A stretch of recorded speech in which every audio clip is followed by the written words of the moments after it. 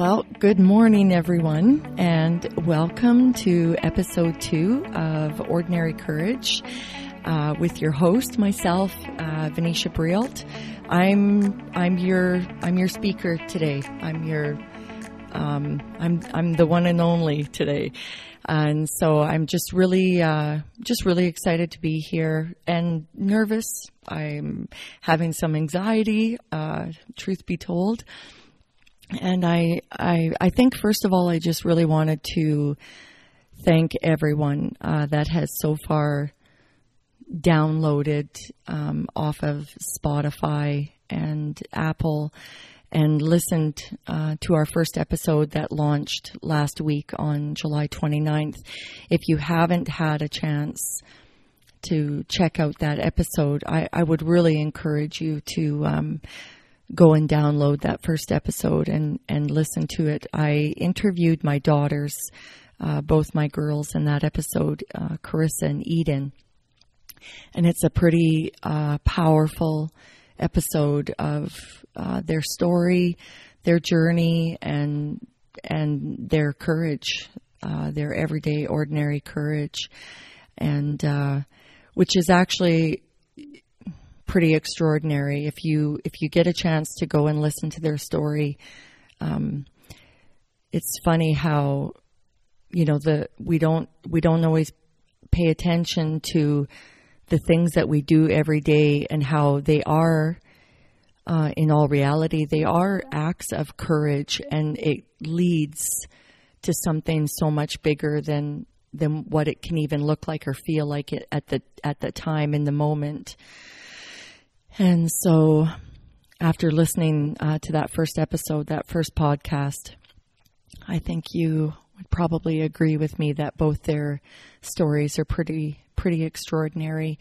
And so I just wanted to just thank everyone and just thanks for being here with me today. And I'm just going to share a little bit my own story, my own journey, and kind of how this has all come about. And so I'm just going to jump right in. And my name is Venetia, and I have 4 kids. I'm also a grandmother to 5. My kids, I never actually cared about being called grandma. I didn't care what my grandbabies called me. And they ended up, it was my oldest grandson, actually, Boaz, that came up with the name Mudgy. And so it's kind of stuck. And so now I'm just known as Mudgy. And let me see.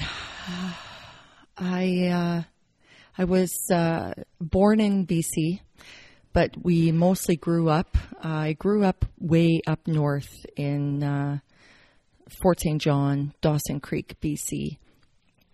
And I am the oldest child. I'm the oldest of 3.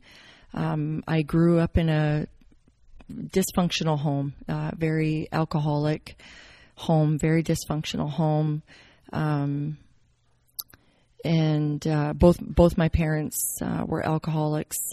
I think I would like to just pause for a minute before I jump into my story, and I would like to just take a moment to quickly pray. And I may end up doing this on every podcast just because it helps to center me and it helps to clear my head, and it's just a part of my life. And so so I'm just going to quickly pray. So Heavenly Father, I just thank you, Lord, for being here with me right now, for being with me always, for always being with me. And I just turn this time over to you. I turn this podcast over to you, just like I turn my life over to you every day. And I just pray that you will help me to share my story with dignity, grace, and courage. And I just thank you for being here today. And I thank you for just giving me the strength and the faith and the perseverance to be in this moment, to be here. And so I just turn this time over to you in Jesus' name. Amen. Okay, so I was, some of my first memories, I'll try to get through this as quick as I can. It can be a little bit of a long story. And so, I'll just try to not jump through it, but just give you the bare bones. It's really important for me too, in launching this podcast and in doing this, that I want you guys to get to know me. I want you to have an understanding of why this podcast, and why even for some of these deeper topics, and why I believe that they're so important. And so, I was raised up north. I was born in BC, Kamloops, BC, but I mostly grew up north in Fort St. John, Dawson Creek, BC. And so some of my first memories as a child, I remember being about 2 or 3. Also, I should probably say too, that this is going to be some heavier content. So I just want to give a bit of a content warning, for some of the stuff that I'm going to be talking about. So, just abuse and things like that. So just, please be aware of that as you're listening. So some of my first memories,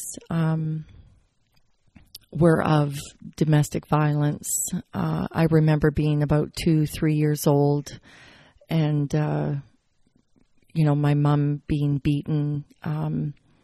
Both my parents were alcoholics, and so my dad would have alcoholic rages, and it would just end in it was just violence. There was violence, and so we, as kids, I remember fleeing our house a lot in the middle of the night because my dad was coming home, and my mom was terrified.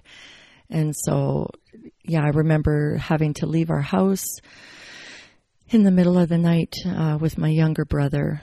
And so those were some of my very first memories as a child are of those. And so I know that both my parents ended up sobering up, I think, when I was around 5 or so. And so I remember clearly going to AA meetings as a child with my parents, and kind of growing up in that atmosphere, in that environment. But our home life didn't. My parents sobered up, but the abuse still continued. The fighting still continued. So there was the absence of alcohol, but there was still all of the behaviors, I guess you could say, of alcoholism. There were still all the isms present in our home growing up, and so the fighting was constant. It was every day. My parents fighting. And so it was a lot of that for me growing up. I remember I was 7 years old the first time I was sexually molested. And so from about the time I was 7 till I was 12, I was repeatedly sexually molested by several members on my dad's side of the family. So uncles, cousins. I remember even one time, I used to go sometimes with my dad to the rink. My dad played hockey, and so I used to go sometimes with him to the rink to watch, and just to try to, be close. I really was longing for a relationship with my father, and so I remember this one time in particular. I don't know exactly how old I was. I want to say I was probably maybe 8 or 9, around there. And while everyone was, all the guys, it was like a men's rec league. And while everyone was in the change room after the game, I was by myself. These games used to happen kind of late at night. It was, almost, like the 10 o'clock at night, kind of older men's rec league. And so it was at the rink. So I was like one of the only people there. And so my dad would just have me wait, kind of like in the bleachers, and for him to come out after the game. And so this one particular night, the guy that was running, this Zamboni, that would clean the ice, he asked me if I wanted to come and ride the machine with him while he cleaned the ice. And I totally thought that was so awesome. And so I was like, yeah, that would be great. And so I jumped on that machine with him, and we cleaned the ice, and then we went back down into the kind of like the garage of the arena where he would park the machine. And I remember he had helped me to get off the machine and things like that. And I remember standing there, and he just molested me. I remember just freezing, and I being like almost like paralyzed, and I couldn't move. He had come in from behind me and had undone my pants and pulled my pants down and put his hand into my pants. And I remember, just freezing. I couldn't move. I couldn't say anything. I couldn't do anything. I just stood there frozen. And when he was done, I don't even totally remember if I fixed my pants or if he fixed my pants. But I just remember going back out and finishing to wait for my dad. And that was that was almost like every sexual abusive encounter I had, I froze. I just froze. And I never said anything, but I hadn't at this point in my life said anything about any of the other abuse either. I just didn't feel safe. Our home life was so traumatic, and there was so much abuse. It just seemed, I think for me as a child, it just seemed so normal. Things were so chaotic and violent and abusive. This just was a part of it. It just almost became, this was my life. Like, this is life growing up. This is what it's like. And so I never said anything about that. And then the abuse continued just with other family members and things like that. And then I remember finally when I was 12 years old, one of my uncles had taken me for a ride. And same thing, every time I was abused, I just froze. But this one particular time, I don't know why this time I decided to say something. I don't know, but I decided to say something this time when I got back. Both my parents were at my nanny's house, and I had been staying with her for a little bit. And so that after this one episode or incident of being sexually molested, I had come back and I told my mom. And I remember my mom was getting ready in the bathroom, and I had gone in there. And so I was 12 years old.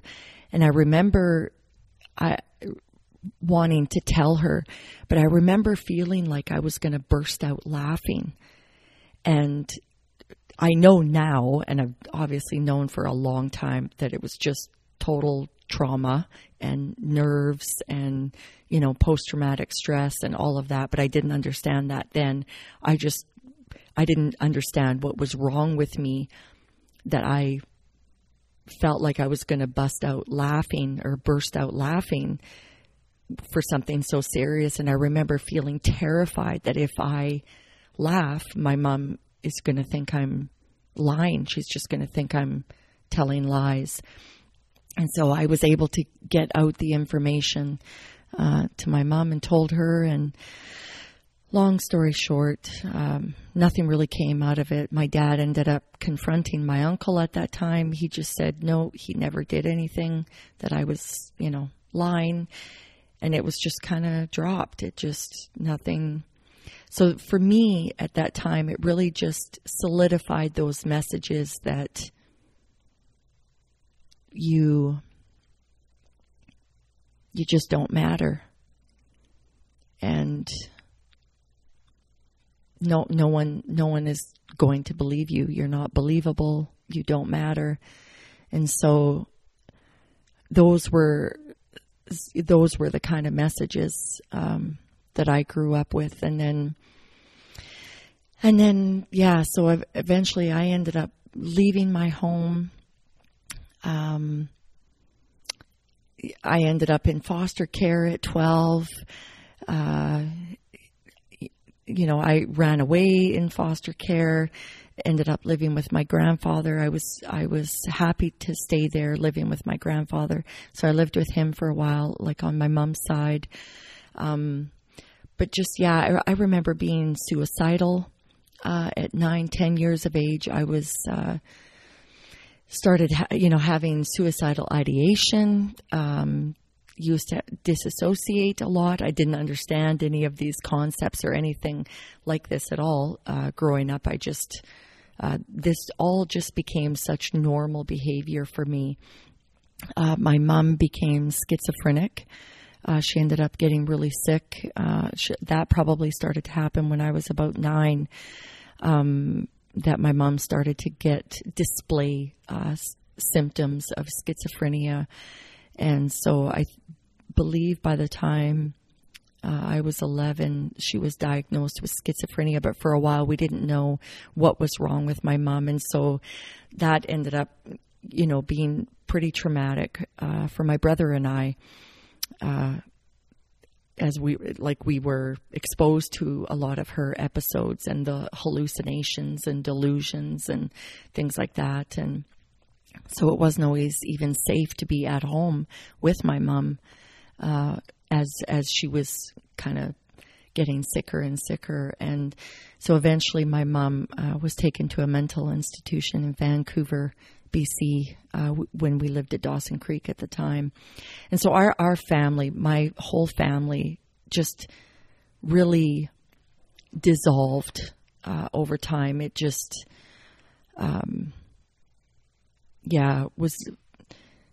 it's just really sad.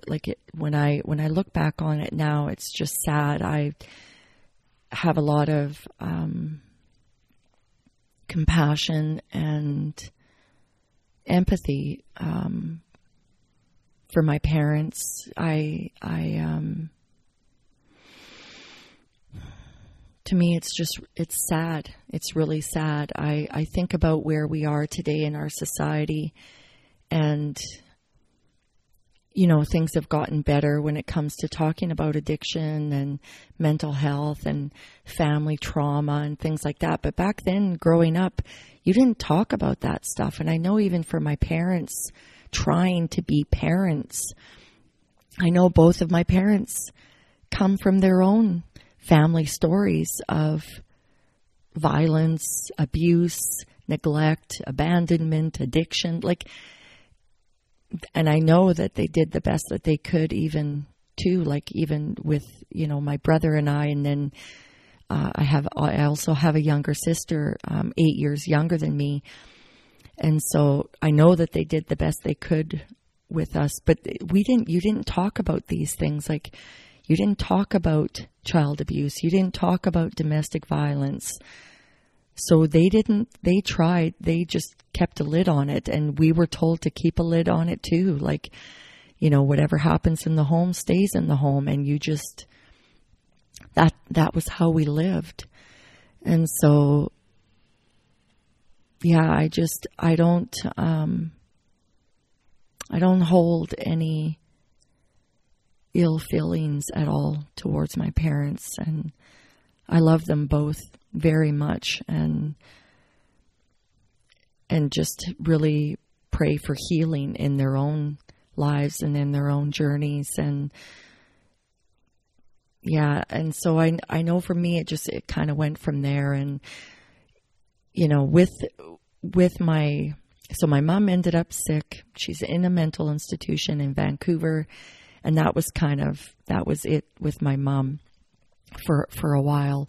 Eventually, when I was 16, I would go and get my mom and end up living with her, moving in with her, and just trying to, I guess, care for her and just support her the best I could. But I would, bounce around in foster care for a while. From the time I was 12, and then, like I mentioned, eventually live with my grandfather. That whole time for me was still kind of chaotic. It was, I started drinking myself at the age of 12. My own addiction kind of, took off fairly quick at that time too. And so, yeah, so I ended up meeting my first husband at 16. There's so much content to try to fit in here. I apologize if I'm kind of jumping around all over the place. But, yeah, so I met my first husband at 16, would end up marrying him at 18. My drinking just really progressed during that time. I ended up in AA at 18. I had just turned 18 years of age. I think I had turned 18, and then 2 or 3 days later, I went to my first AA meeting, and was just really, it was kind of funny because when I think back to that experience, I've shared this story before too, where so you got to think this is a long time ago. Like I'm 48 years old now, and so this was when I was 18. And so back then you didn't go to AA at 18. For any of you that are aware of, the 12-step programs and stuff like that, I mean, it was usually the older generation that were in AA. It was when you had lost everything and stuff like that. So I remember my first meeting. I think my mom had actually gone with me to my first AA meeting, and they were going to kick me out. They didn't think I should be there. They were like, "What are you doing here? You don't belong here. How can you be an alcoholic? You're only 18. And I remember this one old timer. He was an old timer in every sense of the word, and he vouched for me. And I remember him just kind of slamming his hand down on the table, and he was like, "I vote she stays, so she stays." And he clearly seemed to. He was very well respected in that place. His name was Ray, and he was like a grandfather, like a father and a grandfather, and he was that kind of a gentleman, and that was like a life-saving moment for me, because I didn't realize how much I needed that program and those people, but I needed that program and those people. They became my people, and that became family for me in a way that I had never really known family to be. Going to those meetings, I found acceptance, I found love, understanding, compassion, wisdom, even a level of understanding even into my own life, my own alcoholism, why I drank the way I drank. And so it just really opened up the world for me. For the first time probably in my life, I had, going back, I had started counseling when I was 13. One of the foster moms that I ended up living with got me into some counseling and stuff for just all of the sexual abuse and things like that. And so, but it wasn't really until I was 18 and had sobered up that I was really able to grasp some of the counseling that I had been through and stuff like that. And I was able to really start to apply that to my life. I remember when I first started counseling with Judy when I was 13, and I couldn't even talk about the abuse. I couldn't even talk about the sexual abuse. I remember, even learning I had to spell out the names for things because I could not get my mouth to say the words. I couldn't get my brain to say the words. That's how traumatized I was. That was how, the effects of sexual abuse are so far damaging. And I know for me that they were too. It's even talking about this right now, it's hard. It's like, because I'm so far removed from that now. And so even just bringing up some of these memories and remembering back to where I was, and like, I don't even think about some of this ever anymore unless I'm talking about it. But I remember having to spell out the word penis because I couldn't say it. I could not say that word. I had to spell it out. And even that took weeks of counseling to be able to put each of those letters together and then eventually be able to actually say the whole word in reference to what had happened to me as a child.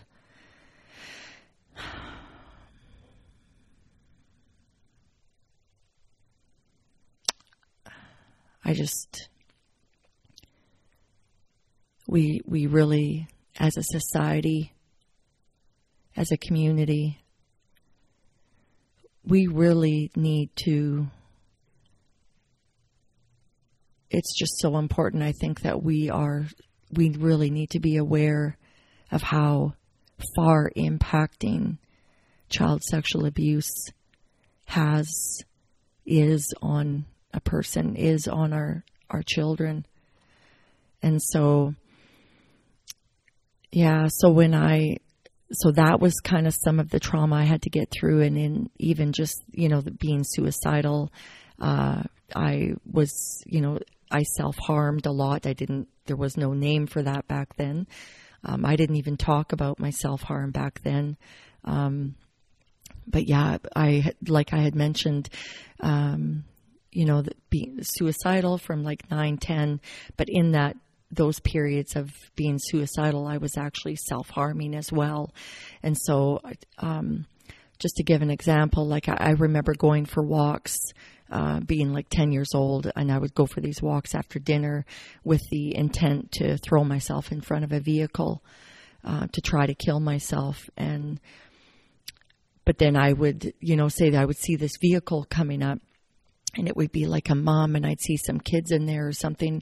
And so I'd let that vehicle go by because I didn't want to hurt anyone else in the process of trying to kill myself. I just wanted to kill myself, but I would kind of qualify these vehicles as they would come up. And so just a lot of suicidal ideation.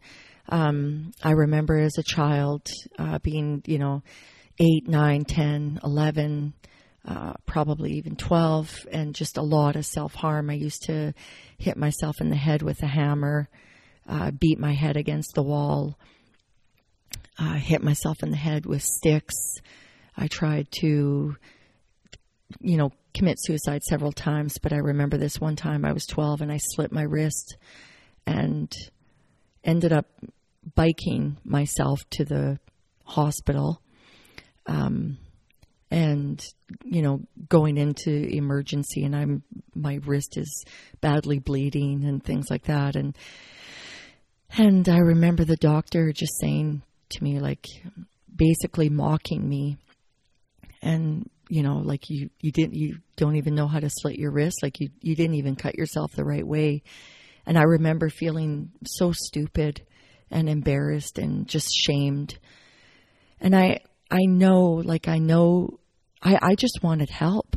Like I was just crying out for help, but didn't know how to say the words. And so just all this self-harm, all the thoughts of suicide were all just someone help me, someone help me, someone help me. You know, I'm drowning, I'm dying. I felt like I was dying and just drowning, and just didn't know how to get out, didn't know how to ask for help. And so this was all the stuff that I brought with me into my counseling with Judy, and who was amazing, by the way. And that woman saved my life. I had a few people along the way that I know that God totally used to pivot my life.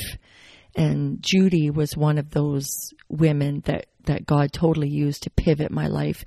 And I remember I counseled with Judy for a long time. It was a few years that I went through counseling with Judy.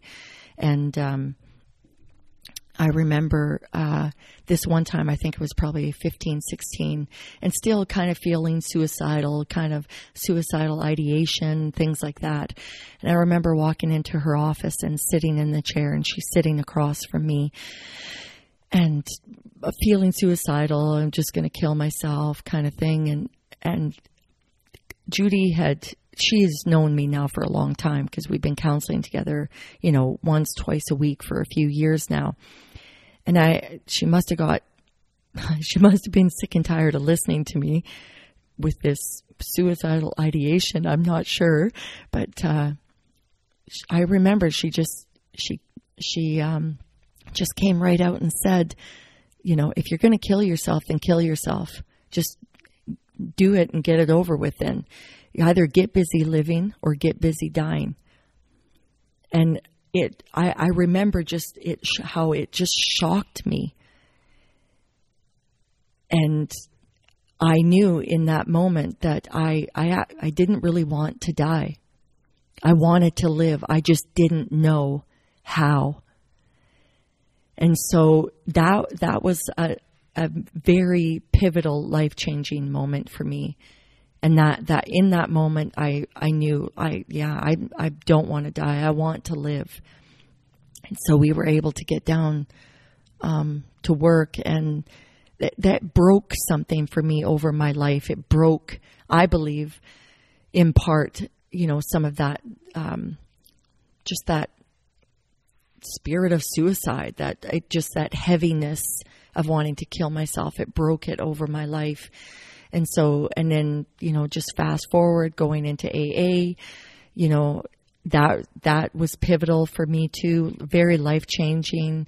I was able to, once I sobered up, I was really able to do some good work on myself, learn about myself, really able to apply a lot of the stuff that I'd learned in counseling. And so the only thing is I ended up marrying the man that I was with at 16. And so we got married at 18, both sobered up in AA. And it was a very traumatic relationship, a very abusive marriage, sexually abusive again. So I endured sexual abuse in that marriage. And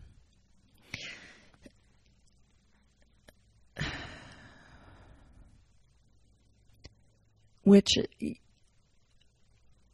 that's, you know, when it comes to domestic violence in that way, like I wasn't being beaten on the outside physically where you could see what was happening to me.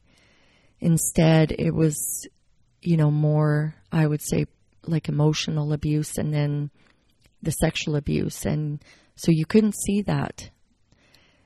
And so because you couldn't see it, it was easy for me to hide it.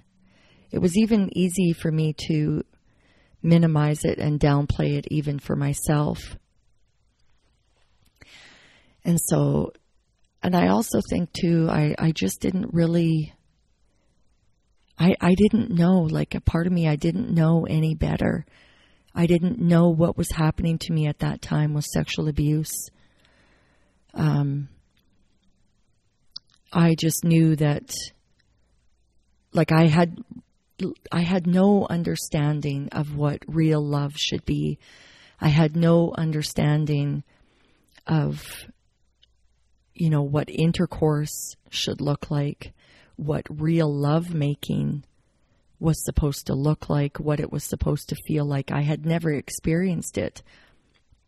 And so, when I would be with my husband, or when my husband at that time would be with me, and I was literally left bleeding and bruised, I would have to, more often than not, I would have to wear like a pad after he would have sex with me because I would be bleeding and I could hardly walk. My breasts would be raw, sometimes bleeding, they'd be sore. My hips, the insides of my thighs, like it was horrible. And I didn't understand how wrong that was. And I didn't know how abusive that was.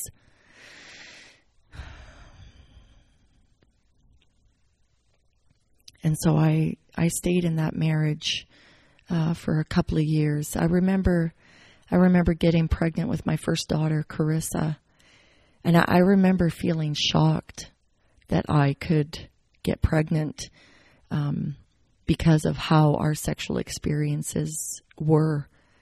And I knew right away that Carissa was a gift.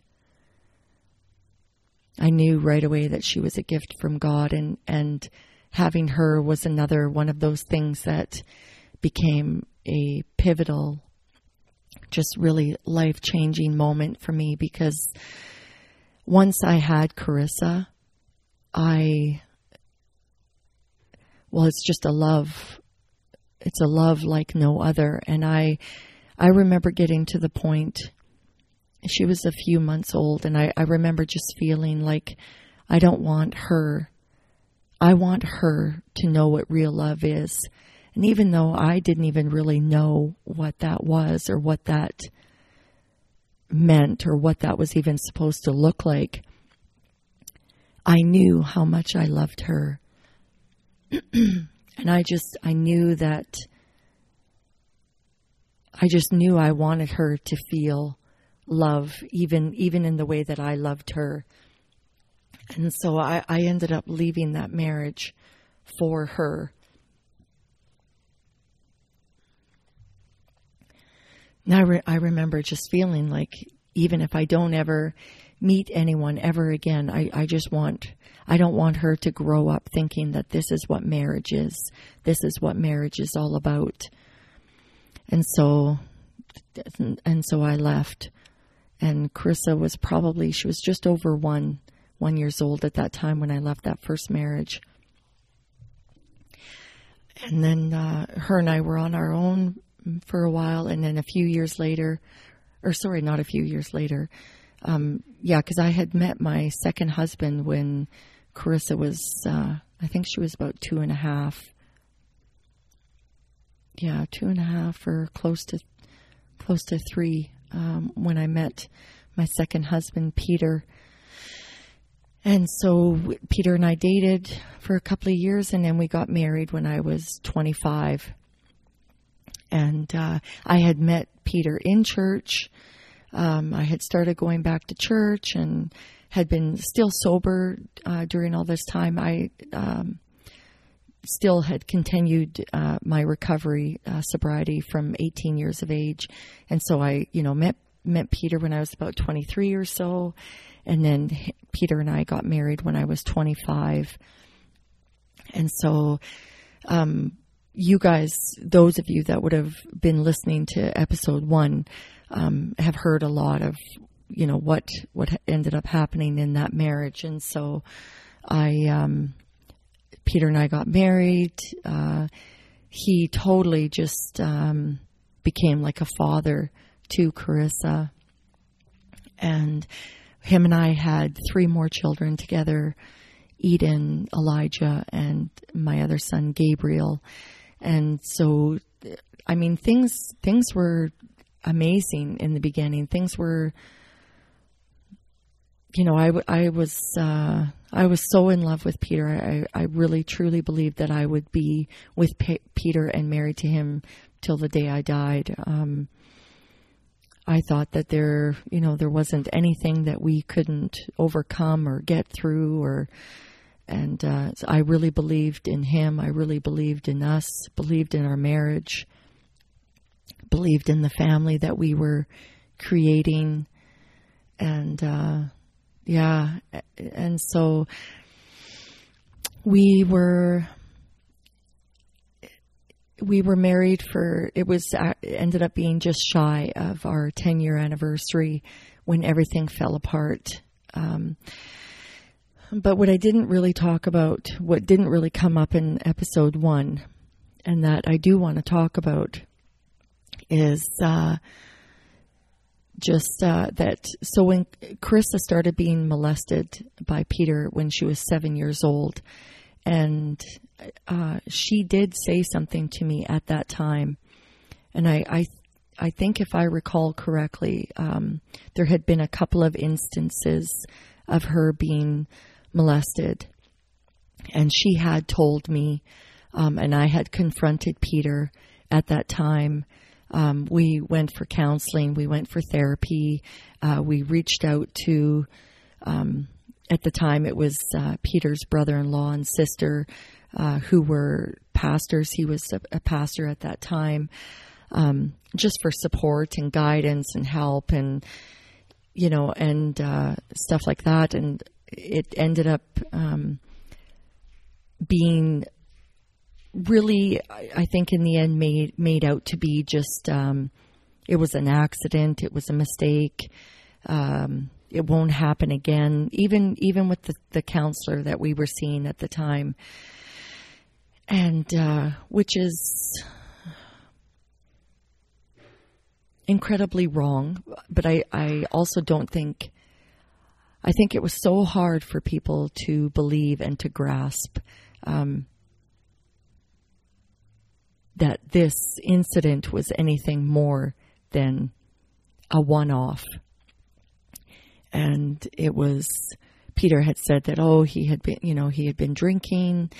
It wasn't, he was completely stressed out. It was just due to stress. It was a total misunderstanding. He had thought it was me. I don't know how you confuse that, but, he had thought it was me. And,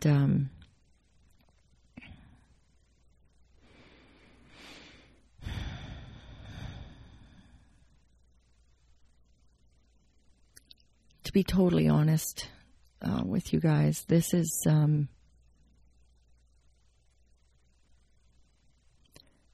really, it's difficult to talk about because it's just still that fear of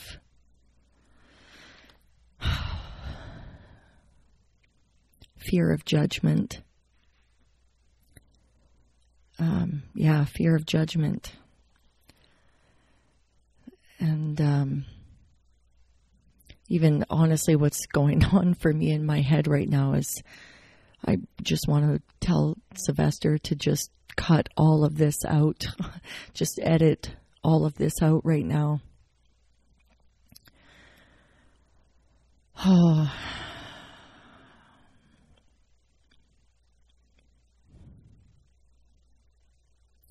Sorry,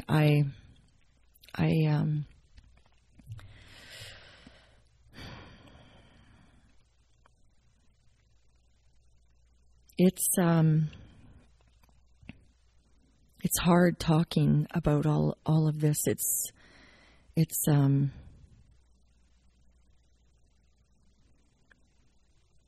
And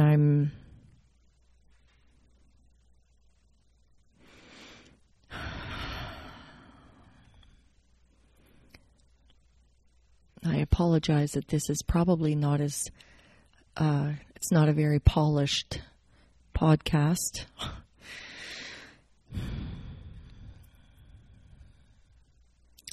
You know, I just recently, probably in the last year and a half or so, really started talking. I mean, we obviously have very openly talked about what happened to Carissa and about the abuse and stuff like that, but I really kept it under wraps, that I knew about it the very first time, because of how ashamed I was that I didn't just leave then. And I had, probably still do too, a lot of regret that I didn't just leave the first time. And I really wanted to, I know, like, I've done a lot of processing and just thinking and reflecting, and I couldn't believe that it was happening to us. You know, I'm a Christian. My husband was a Christian. Peter was a Christian. We were raising our kids in a Christian home. And I just, you know, my whole life, I just felt like I had been dealing with my entire life. And I had prayed and prayed and prayed and prayed. I had felt like I had done every prayer. And I just couldn't believe that it was still happening.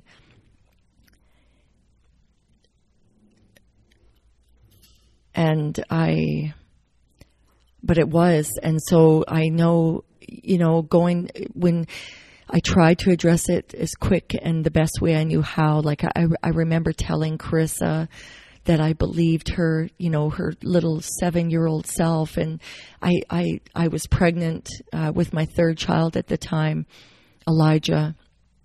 And I was very pregnant. And I remember just holding Carissa in between my legs because I had been trying to put my shoes on.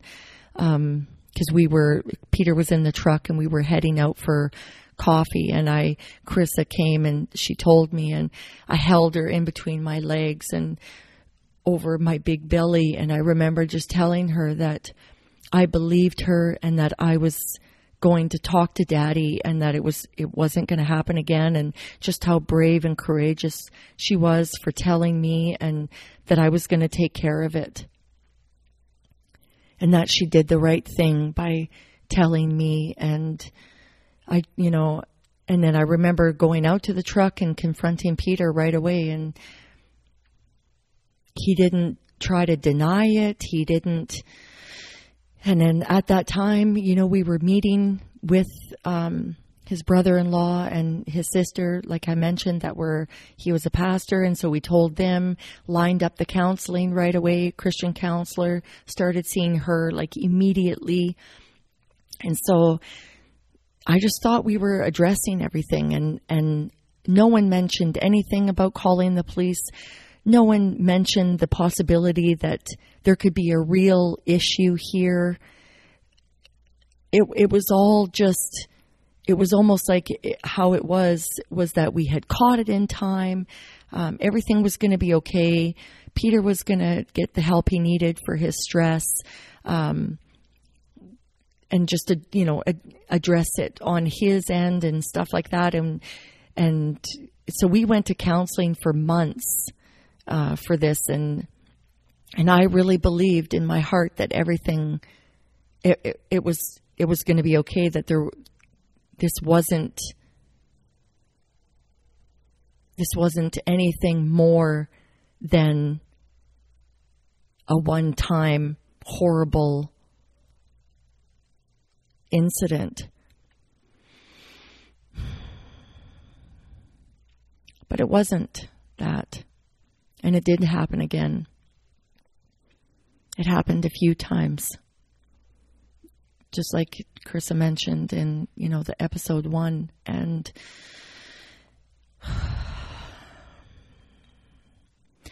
so that was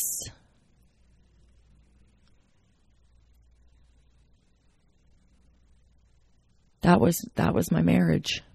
And that's how it ended. That's why it ended.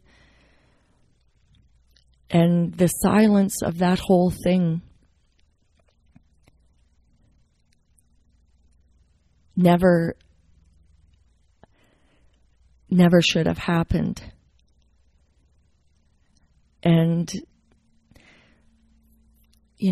especially now for me, where I know where I'm at today and what my family has gone through. And honestly, especially as Christians, I feel like we need to be talking about this stuff because it is happening. I'm so happy for the families out there that have never experienced this. I'm glad for you if you have never experienced this kind of trauma in your life, but there are a lot of families that have. And some of those families are in the church. And I know that because I've even had some of those families reach out to me since we have disclosed what happened to us. And so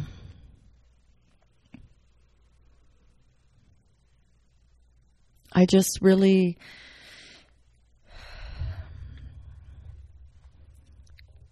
I wish I could go back and do it all again the first time. But I didn't.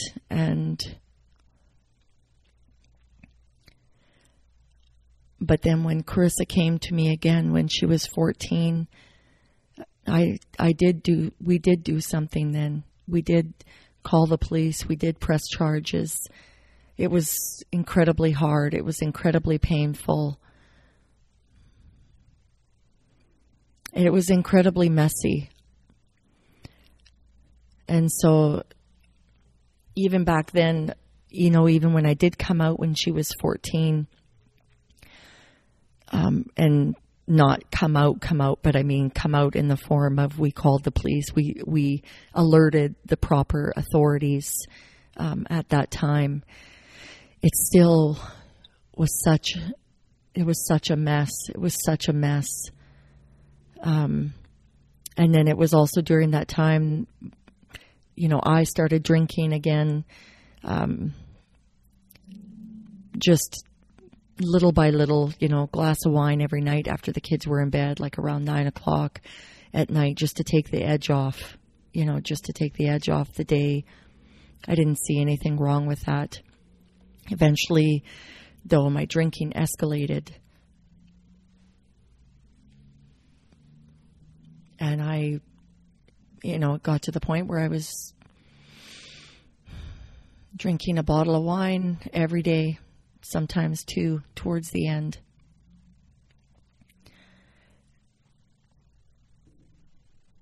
And some of that too was just due to the shame and the silence. Staying silent and just being stuck in shame. Like quicksand shame, where you're just sinking and sinking and sinking and sinking further and deeper into shame.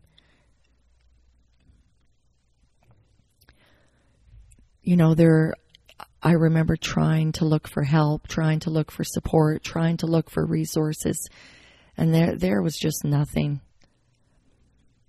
Even now, I'm only talking about this because I know that we can do better. I know that we can do better.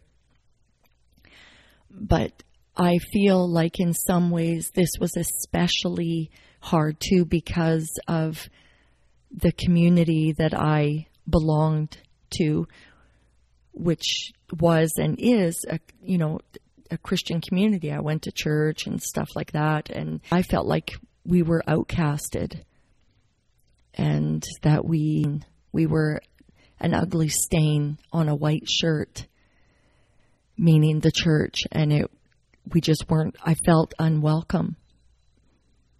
No one really knew what to do with us. Usually when people are in crisis, whether this is in the church or not, like just in our community, when people are in crisis, something tragic happens, or even during times of celebration, like people will come over and they'll pray for you. They'll be with you through it. They'll, maybe help to clean up your house. They'll bring you meals or whatever it is. They'll take the kids. They'll give you, depending on the situation, whatever it is, they're just there to kind of lend a hand and pitch in and do, whatever they can. And none of that happened for us in our church.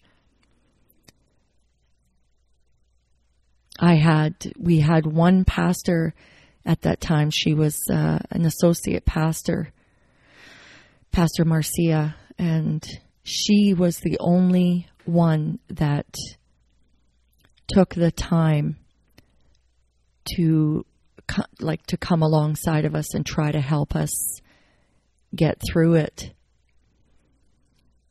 And then it was, I think shortly after that, she ended up moving. And then I tried to keep going to church with the kids after that for weeks and months after that, but it just, eventually I just stopped. I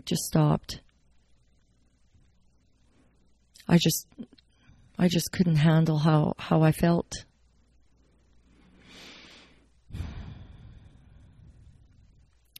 I know a lot of this is, it's heavy. It's heavy. I know it's heavy.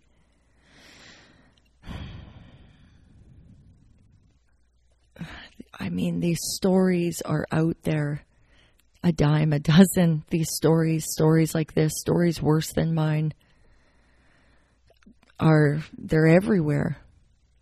They're everywhere. And even for those that aren't, say, those stories that aren't as say, quote, bad as mine, but they're still stories of pain, of loss, of, depression, anxiety, like just all of those kinds of stories. And I just think it's so important for us to be telling these stories.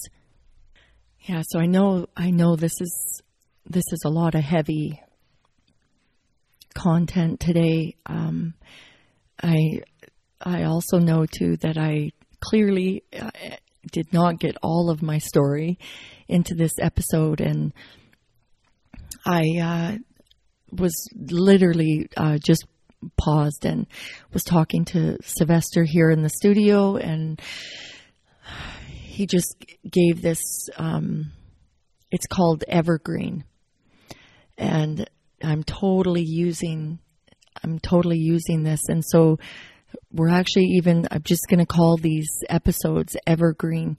And what that means, how Sylvester explained that to me, is that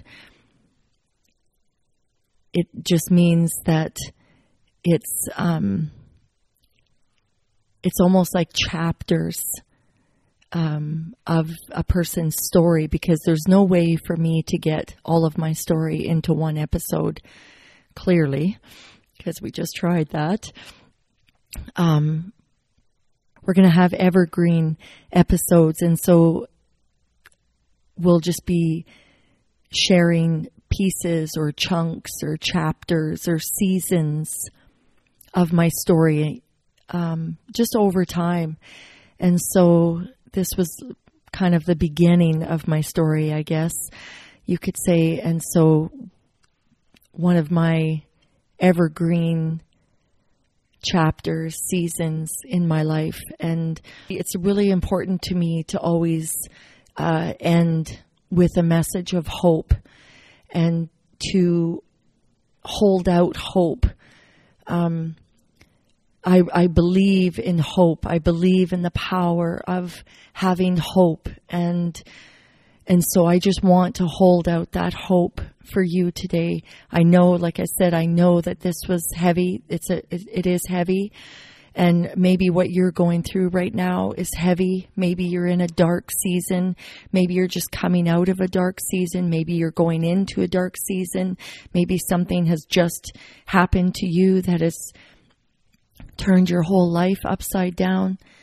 Wherever you are at in that journey, I just want to encourage you to hold on to hope. Things can change. And a lot of times that just looks like small steps, even if that's just one thing, one positive thing that you do in today to move you forward. That could even just look like picking up the phone and making a phone call and sharing with someone what you're going through right now. Maybe that's all it is. Maybe it's calling your doctor because you need to talk about where you're at. Maybe it's calling your counselor. Maybe it's praying for the first time. I don't know. Maybe it's taking yourself out for a walk. Whatever it is for you. Maybe it's picking up the phone and calling that helpline, calling the distress line. Maybe it's calling the AA line. Maybe it's choosing to decide to stop drinking. I don't know. But I do know with everything in me that we can recover. I do know that we can overcome hardship and trials and challenges and dark times. We can overcome abuse. We can overcome divorce.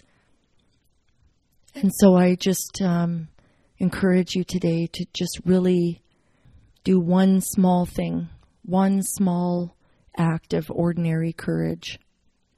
And I'm so grateful to have you with me today, to be a part of this journey, to be a part of the Ordinary Courage podcast.